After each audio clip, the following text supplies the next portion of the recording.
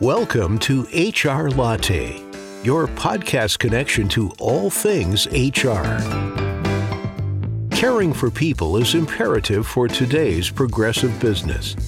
Listen in as Rayanne Thorne-Kruger gets personal with practitioners and technologists, experts and thought leaders who care about the world of human resources, hiring, and employee engagement.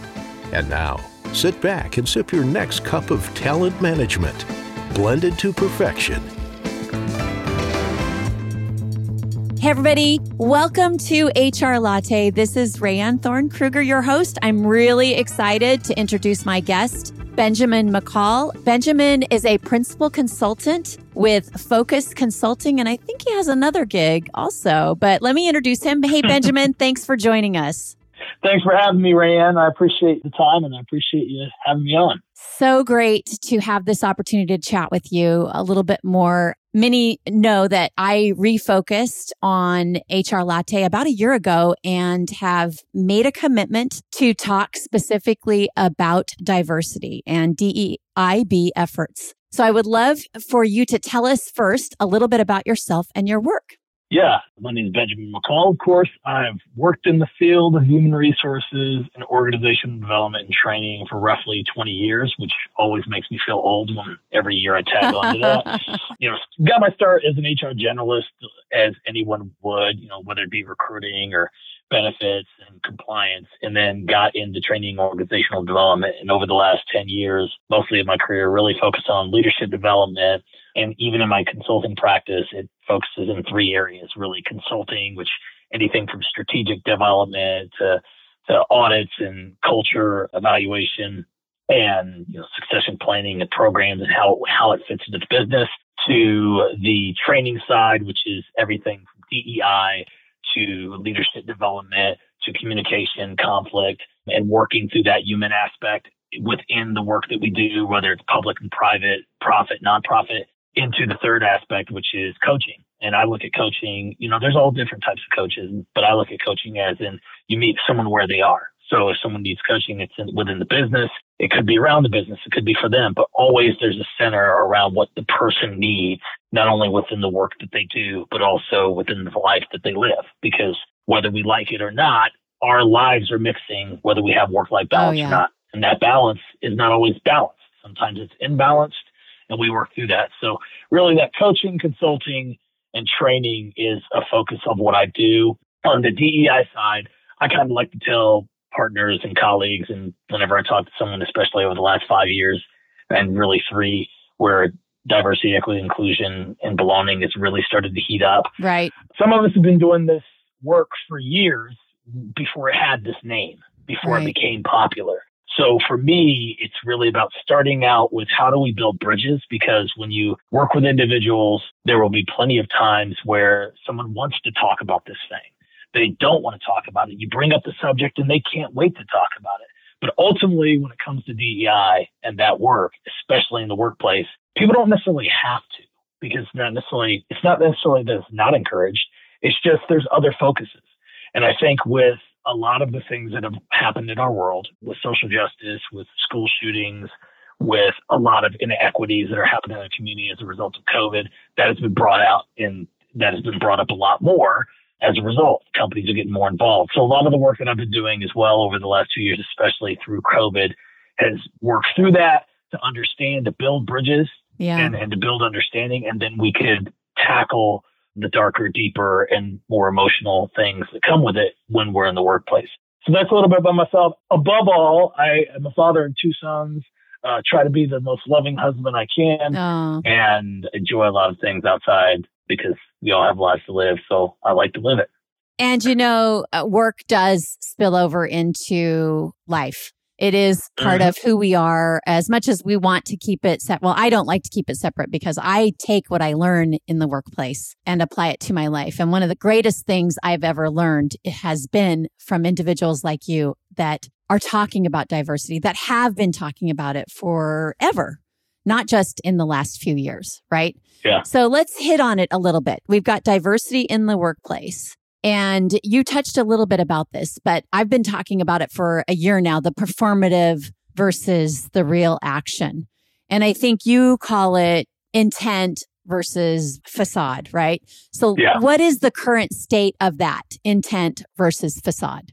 It's interesting because I think it's evolving, right? In my mind and from my perspective and in conversations, everything's about moments. You think about major moments in your life, the birth of your children, birthdays, weddings, major events within your life. And it's no different within the workplace or within the actions, whether it be within the workplace, how we treat each other and differences, how we understand diversity, how we outlay equity and inclusion. But with COVID, it's kind of extrapolated a lot. Right. And many people don't necessarily want to bring COVID too much. People want to get past it, move on. And I completely think that's fine.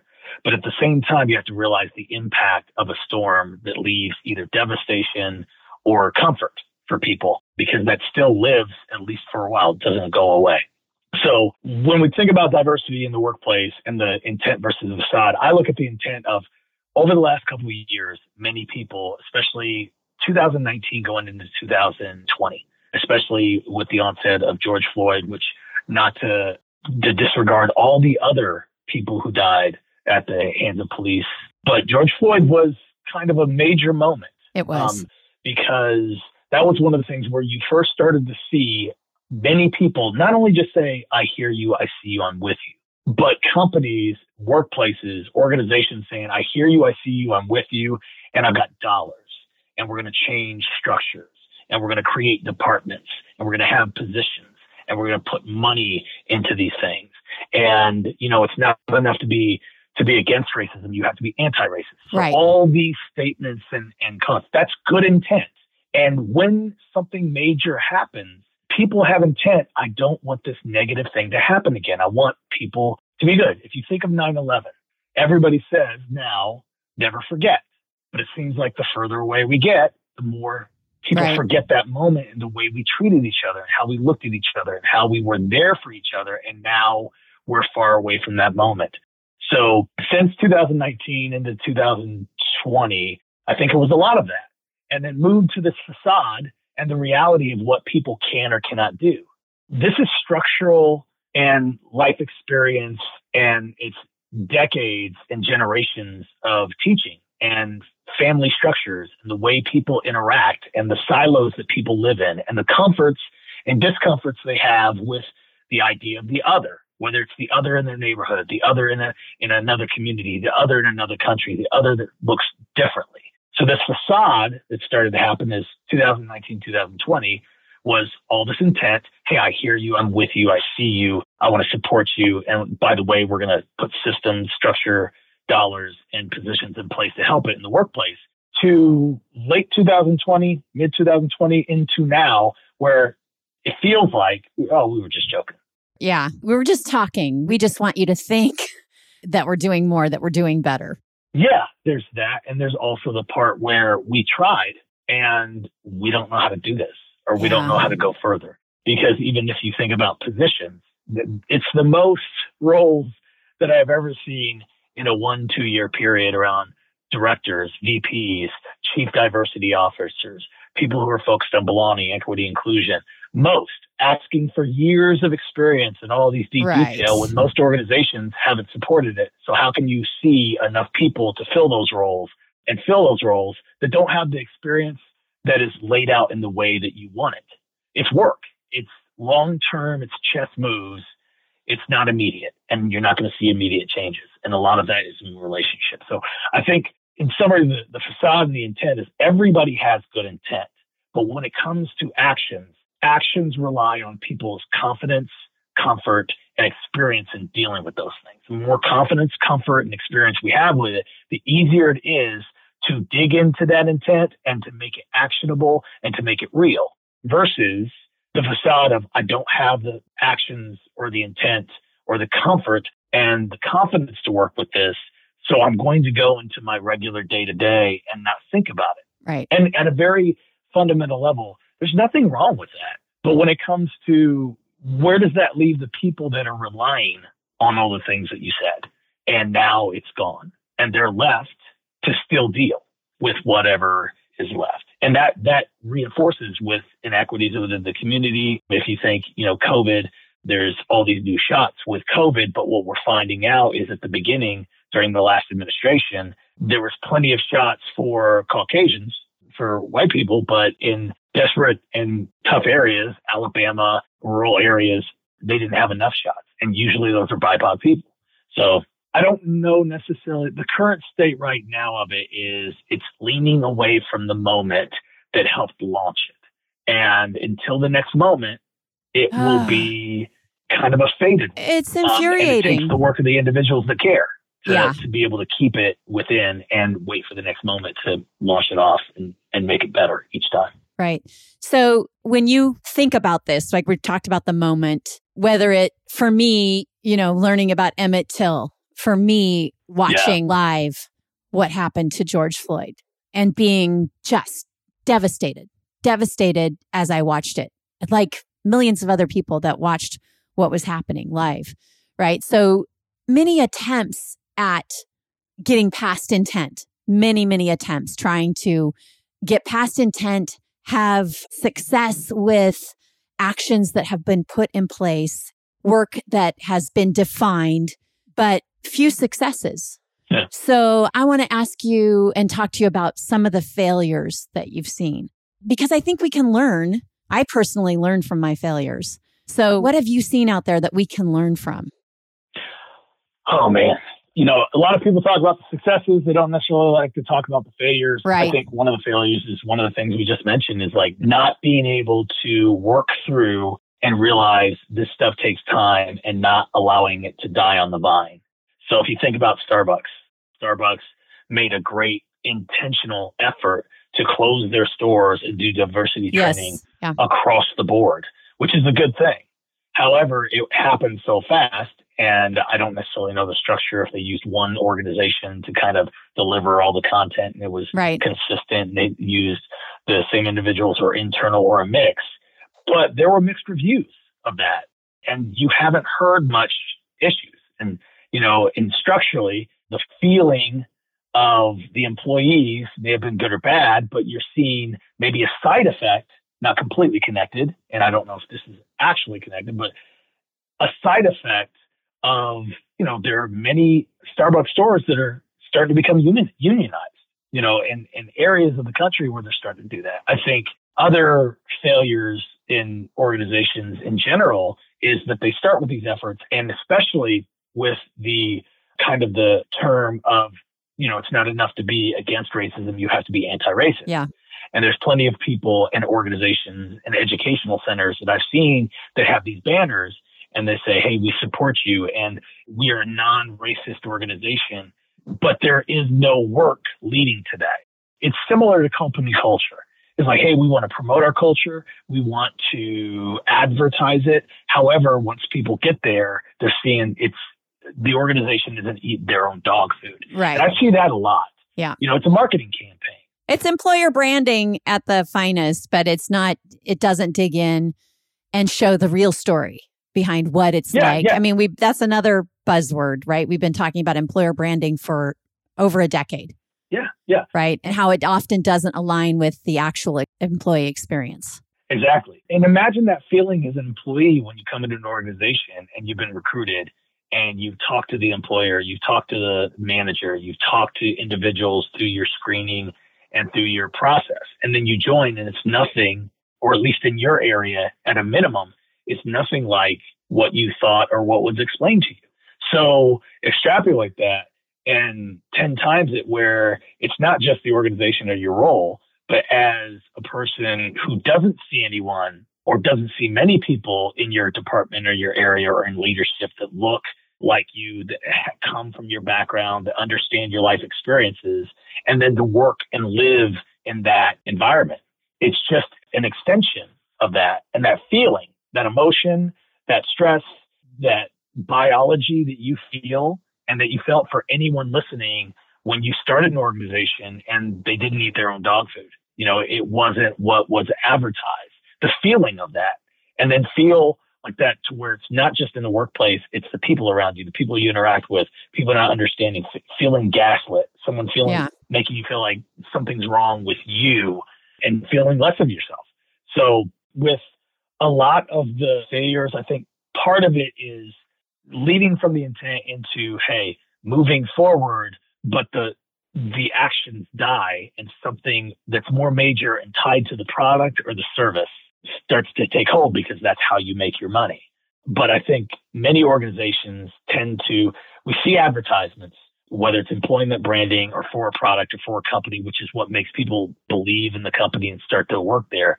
But many employers don't think about the people they're selling to, the services they're providing are the neighbors, the colleagues, the friends, the parents, the kids of the people that work for them. Right. And all it is just a supply chain of that. So we're as an organization, the organization and the company is selfish for profit. However, not necessarily thinking about the people they sell to. It's always, hey, the client, and this is important, but the client is diverse. The life experiences of those clients are diverse. And it's not enough to see faces now that all these things have happened. And now that we hear you, we see you, we're with you. And now your employee branding and your advertising and your commercials now have BIPOC faces in them and indigenous people and LGBTQ. But the people who go in and work there, they don't see it. Or where they see it, it's concentrated in a certain area, or it's concentrated at a lower level, at a lower pay versus the executive team. I think Apple mentioned, hey, we are a diverse workforce and we appreciate our diversity. And this is not a negative towards Apple. It's just an observation and critique. You look at their board of directors and what are their board of directors like? Or you look at these organizations that now are advertising certificates in diversity, DEI and belonging, and look at the people teaching.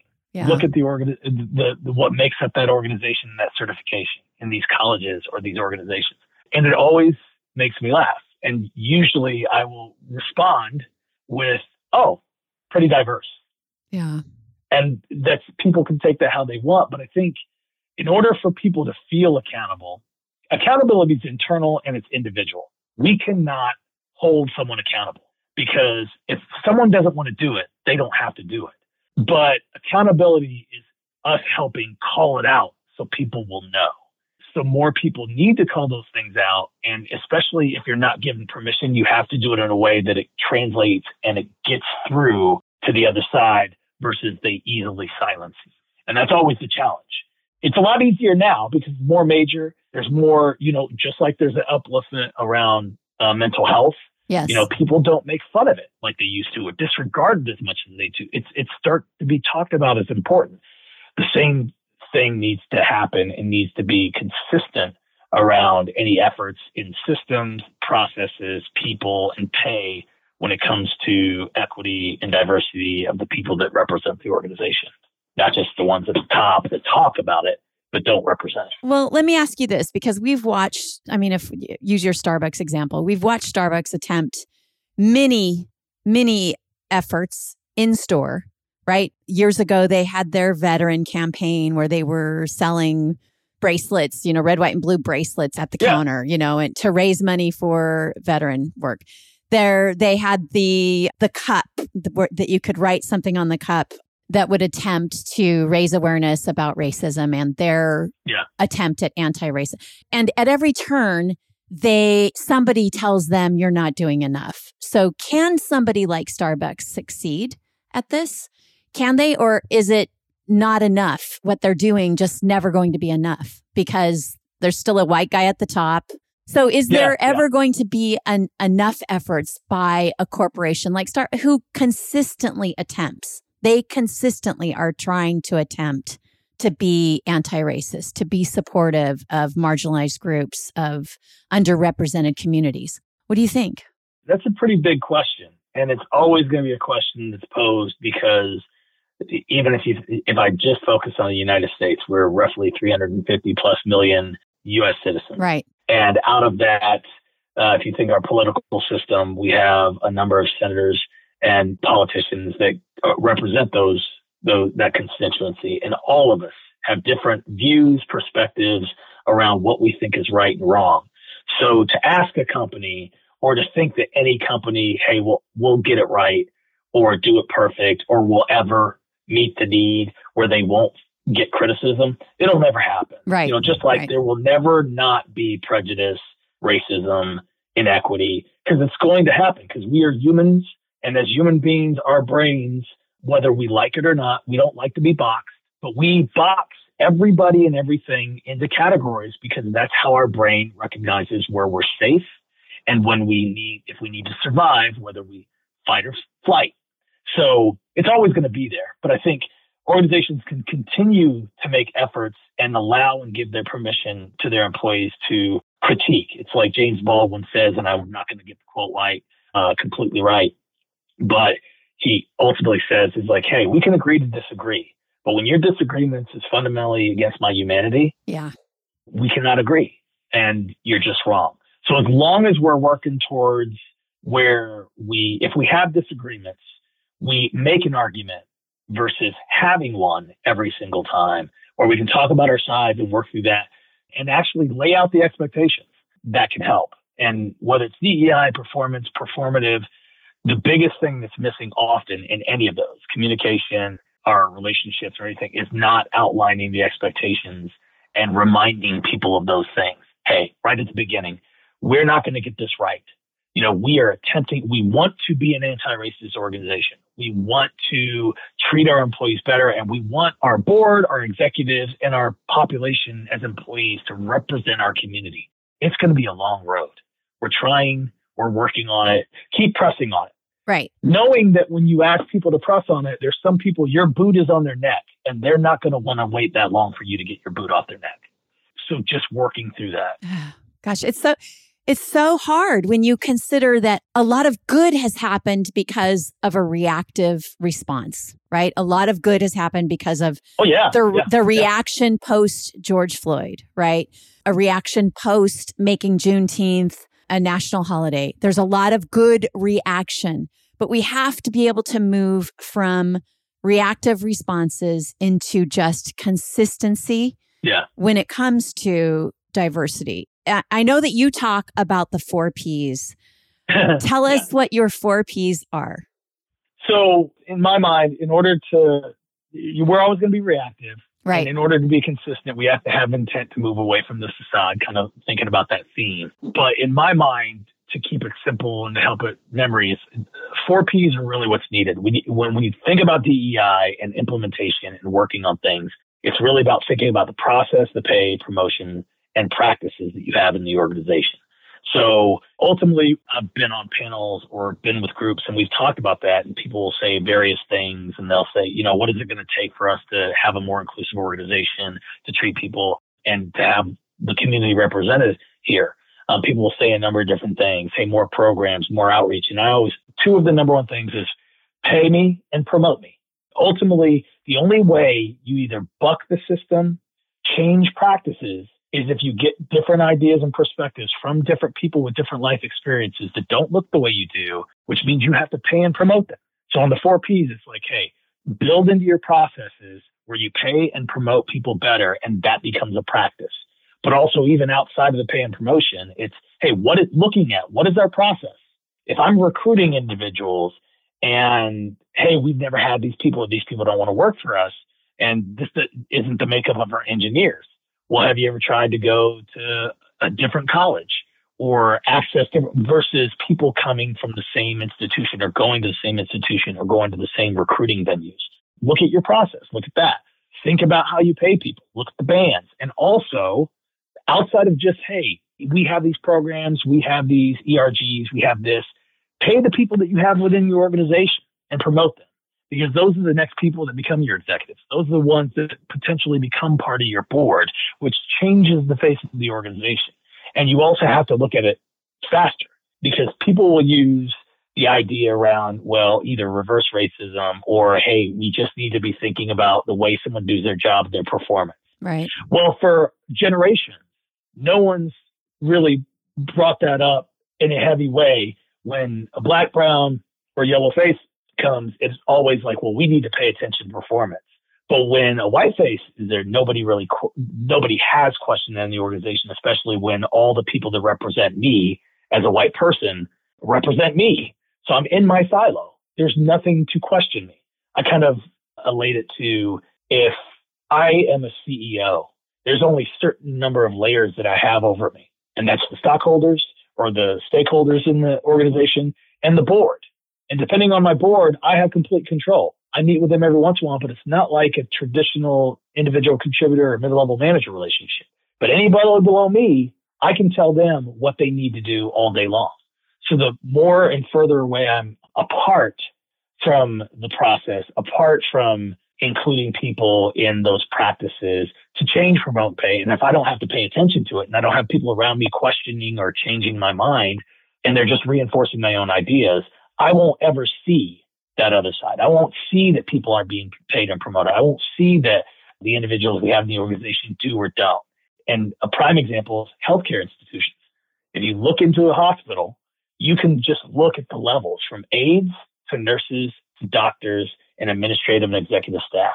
The face of the organization changes as you move up the pay. That's so true. From hourly to exempt and from individual contributor to executive. You will see the face change.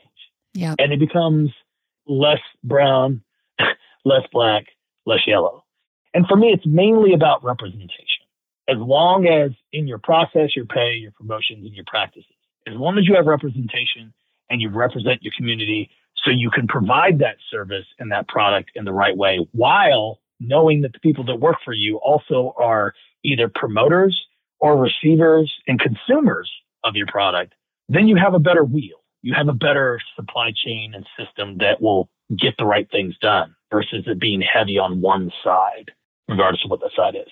It's dumbfounding to me that we just continue to try and tell or say, this is what we need to do, but the consistent revert back to fishing in the same pond. I mean, if we go back to the the basics of, I'm comfortable in this pond, so I'm going to fish in this pond. It's frustrating because when you outline those 4 Ps, process, pay, promote, practice, and we can see the failures around us, and it'd be very easy for an organization to look at that and determine this is where we need to improve each of those 4 areas, right? How do we do that? How do we get past that? I mean, it goes back to the beginning where intent versus facade. You have to do. Yeah. And when I've done any type of category of diversity training, regardless of what someone thinks is in that category, whether it's, unconscious bias or bases of equity and inequities or, hey, just diversity, and belonging. I always try to start in a place not of an academic, not of a social justice person or someone who is diehard and believes in this, which I do. But as a person, okay, if we start with empathy, we got to understand that not everybody understands this stuff. And usually people know less than the people who are really dedicated to it. So you got to build bridges. And in order to build bridges, you got to have empathy. In order to have empathy, you got to understand where people are coming from. So knowing when you are doing diversity efforts, that usually starts with some type of conversation, engagement, relationship, or training if you're doing it formally. And in work, you get a lot of people who, I can't wait to talk about this. And the people in the middle, I don't really know much about this, and I'm not sure about this. And the other people like, why are we talking about this? Why can't we just do work? So you get all these people in a room in your organization, and then you're going to deliver content or an idea or focus when their minds are in a bunch of different places. Right. And before you can get into the tough conversations, the loose conversations, or even the basic conversations, you got to build a bridge. And you got to use things that are common to everyone. So if you think about as a human being, we are all selfish. Every human being is selfish. We care about ours and our own. And that's part of the brain. That's how, and getting that analogy of like, hey, what are the basis of how we all interact? Our brains do this. It doesn't matter what side of the country you're on, where you're from, what your life experience. As a biological level, your brain has these things and react in this way. So how does that react in your life experience? So we all have different life experience. And then you just start talking about things without labels, without emotions. Like, hey, what is it that's important to you? What's your values? And then once people can kind of get with that and talk, then you see, hey, can you see how some of these change when we think about the idea of work and pay? When we think about the social norms and non-norms, when we think about police shootings, when we think about school shootings, when we think about the way an LGBTQ person is treated versus any other person within your workplace. What are the differences in how the feelings, and how can I be empathetic and understand, hey, I've been there too. I've just been there in a different way. And that you start there, then you build a bridge to talk about the tougher issues. And when you start talking about that, then it becomes more comfortable, or at least, you know what, I may not be there, but I understand it.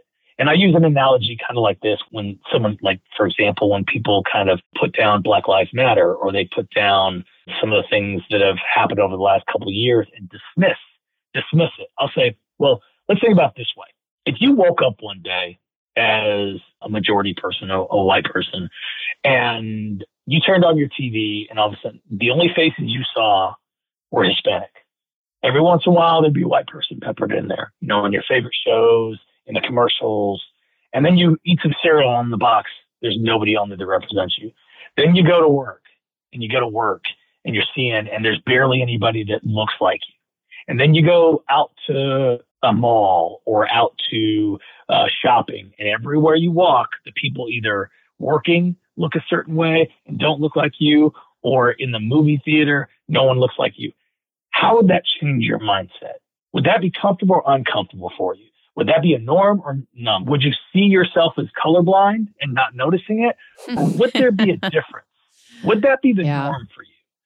So imagine that in one day, and then put yourself in a place of a person and think about your community the way it is and how they live their day every single day. I have a colleague of mine, and they speak multiple languages, and they're Hispanic. They speak Spanish, but they speak in multiple languages. And they said, can you imagine, do you understand how frustrating it is for me to have to translate what I'm thinking before I even say it?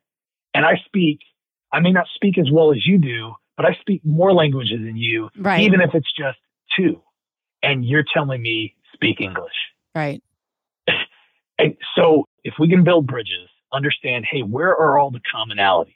And then we can build that bridge to talk about all the tough stuff. We'd have easier conversations, but they're a lot more heated. And I think it's also tough because diversity is more popular, and I think it's kind of like colonized a little bit too, because people are using it and taking the terms and using it in their own way, right, when they haven't lived that experience or been under those pressures or woke up every day to where everybody around them, they will go to work where nobody looks like them. They go out in the community where no one looks like them. They haven't had that experience. But then when someone says, well, that's reverse racism, or that's reverse prejudice, or why don't I have a spot and that person's taking my spot? It's one of those things where it's just kind of another form of gaslighting, and trying to degrade your emotions, your true feelings around something. It's someone crying about a pinprick when someone's been stabbing you all your life. And they're like, no, why are you hurting me? You're hurting me. And you've got scars from those guys all your life. And you've learned to live with them because the system you live in doesn't give you permission to complain about a pinprick. So we got to start there, and it's going to take time. And it's going to take the people that are willing to put in the work and be a little bit more selfless, to where they're not going to be like, well, what about me? And well, I face the same thing too. It's more like, help me understand. Rayanne, I know that we may not see things the same way. And I can venture to say that politically, I don't agree with you. Or emotionally, I haven't had that experience. Yeah. I don't understand. Can you help me understand? Because if I'm wrong, I want to know I'm wrong. Help me understand where I may be wrong. And then just listen and talk about it. That's been the key thing for me, is the listening part. Sometimes you just have to shut up and listen, right? Yeah. And everything that you've just shared in the last few minutes points directly to that phrase. And I don't know who said it first. Maybe some of our listeners can come to me, or I will look it up before, when I publish this, is that equality feels like oppression to those who have been used to privilege their whole life. Oh, yeah. Right? And that's the bottom line behind all of this. We wouldn't need any of this if we truly understand equality and equity, what the value of inclusion, and why it's important to get to that place of belonging. Because if belonging doesn't happen, then you weren't doing the first three things right. So you touched on this in the beginning of our conversation. I want to wrap up with it. Yeah. And then I've got our final things to share, but it's impossible for somebody to have 10 to 15 years on their resume as a DEI expert or, somebody who specializes in diversity because, like you said, this is a new label in the last 2 to 3 years. We see more of it on LinkedIn. I liken it to 10 years ago when the hot title was data scientist. Remember, that was the hot title on LinkedIn that had never been around before. So what do you tell clients or friends or organizations that you're working with when they say, we need somebody with 10 years of DEI experience? What do you tell them? Yeah.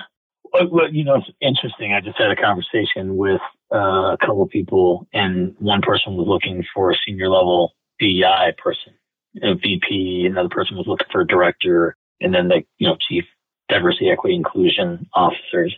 And one of the people I talked to were talking, and I said to them, I was like, you got to understand, all these positions are being posted, and I would have hoped that they agreed with me. And I said to them, I hope you agree with me that we've probably seen a lot more than we've ever seen ever.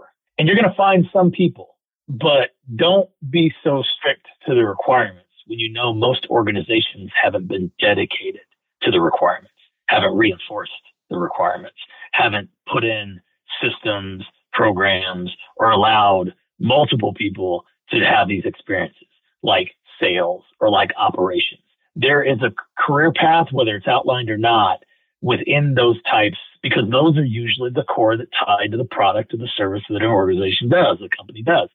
So when you're looking for individuals, be open to their experiences and see what they can do in the area at the same time looking at their experiences. Because many colleagues and consultants that I know, or those who have worked in this area, it's kind of like individuals who end up in human resources or sought to be in human resources. Probably 80 to 90% of the people that you know, that you talk to or you meet, it's not like they grew up wanting to be a human resource generalist or an HR director. Nobody really wanted to be that. They kind of either found their place in that area or were pulled into that area because of a certain type of expertise, or were in a major area and then got into that. So the same thing is with usually those who have experience with DEI. Many of us who have been doing it a long time, we've been doing it that have not had the title. Yeah, it's not been documented as, as DEI work. Exactly. So as you're outlining this, hey, outline what you need. It's like, hey, we'd like this. Don't be so strict on the number of years of experience, but in the depth, the knowledge, the care, the confidence, and the relationships that person can build to be able to reinforce, support, and get people involved in the programs or the initiatives that you want. That's really what you want, because in DEI, it's not something people have to do even if you project, because it's not a routine. It's not reinforced as much, because we're not years from it to where 5 years from now we can say, hey, it's reinforced a little bit more. Yeah. It's still in the beginning stages. So when you want someone to be able to build relationships, have expertise and knowledge, be able to talk to different people from different walks of life to bring them around those things, and also understand, hey, the power of moments. Because let's not forget, what brought a lot of this and made it more popular and made more people say, hey, we're going to create positions, is that a black man died, and many black men before him, by the hands of police, died and were murdered. So the moment is what brought it up. So you can't forget the moment and just talk about diversity as if we're just belonging. And hey, the idea around diversity to me as a person is that we all have unique experiences and differences. No, the reason why a lot of it has happened and people are asking for this is because someone died and they realized there was an issue and a problem, and they realized it was systematic. And many people realized it's tied into the inequities in our understanding, our microaggressions, and our unconscious biases. So let's use that as a launching pad, but also understand that we need to, hey, how do we create areas where people can belong from different experiences?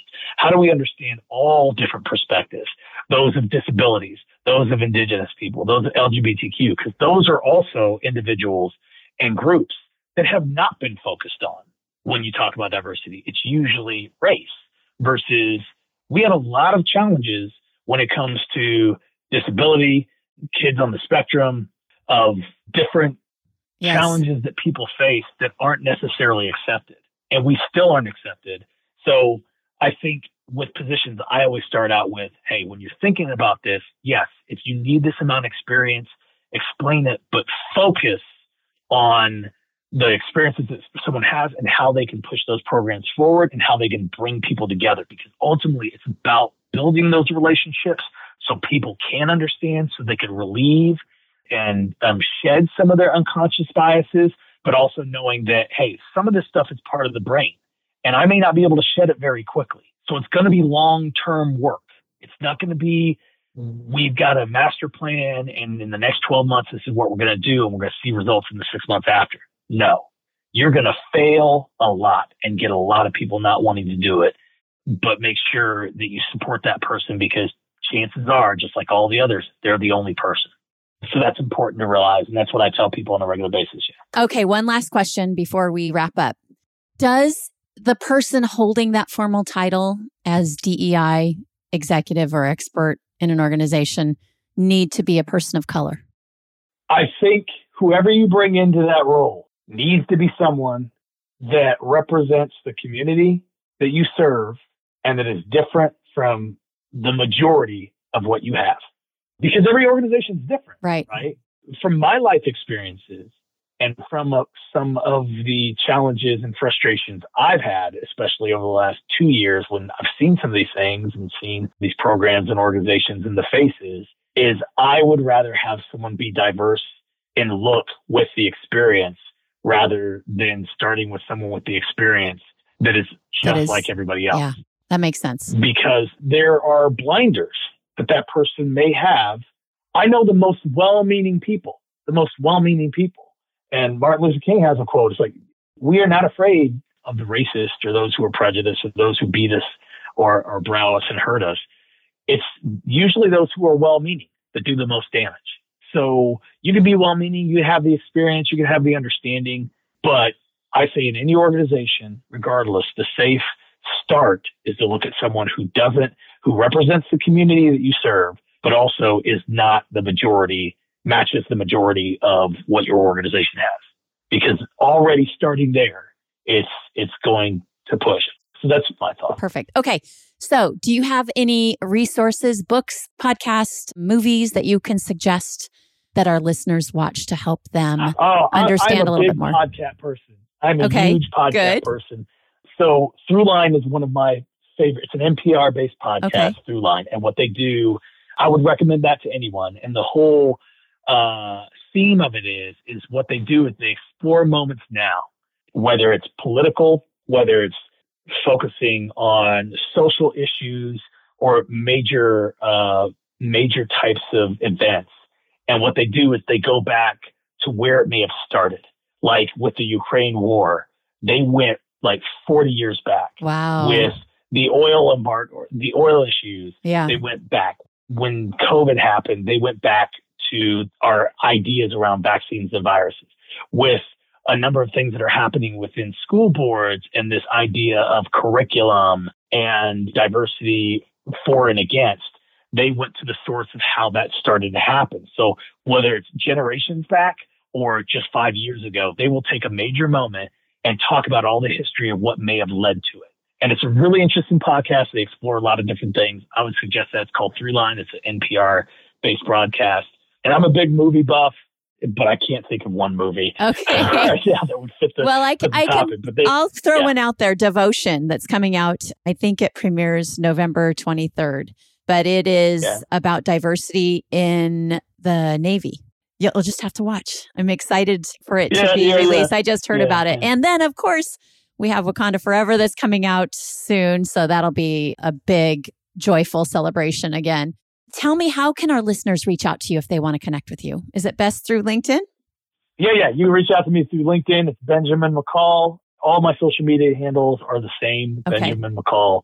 Overall, so you can reach out to me there. And if you have a need for your organization, either in the areas that I mentioned earlier, consulting, training, DEI, or coaching, and you want to explore that or talk about, you can feel free to reach out to me. and even just to talk shop, because I think it's important to have those conversations and start out, and that's where it starts. Like this conversation. Yeah, Thank you so much, Benjamin. What a pleasure. I know we've been trying to get this recording done for a while, so I'm so happy. Good, finally. Hey. Yeah, I'm so happy we were able to connect. Thanks again, and tune in for the next HR Latte soon.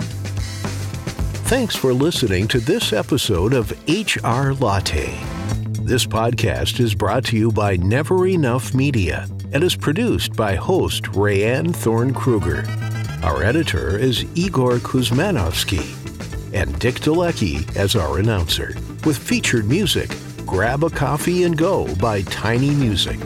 Special thanks to those who have made HR Latte possible over the years with their ideas, support, and feedback.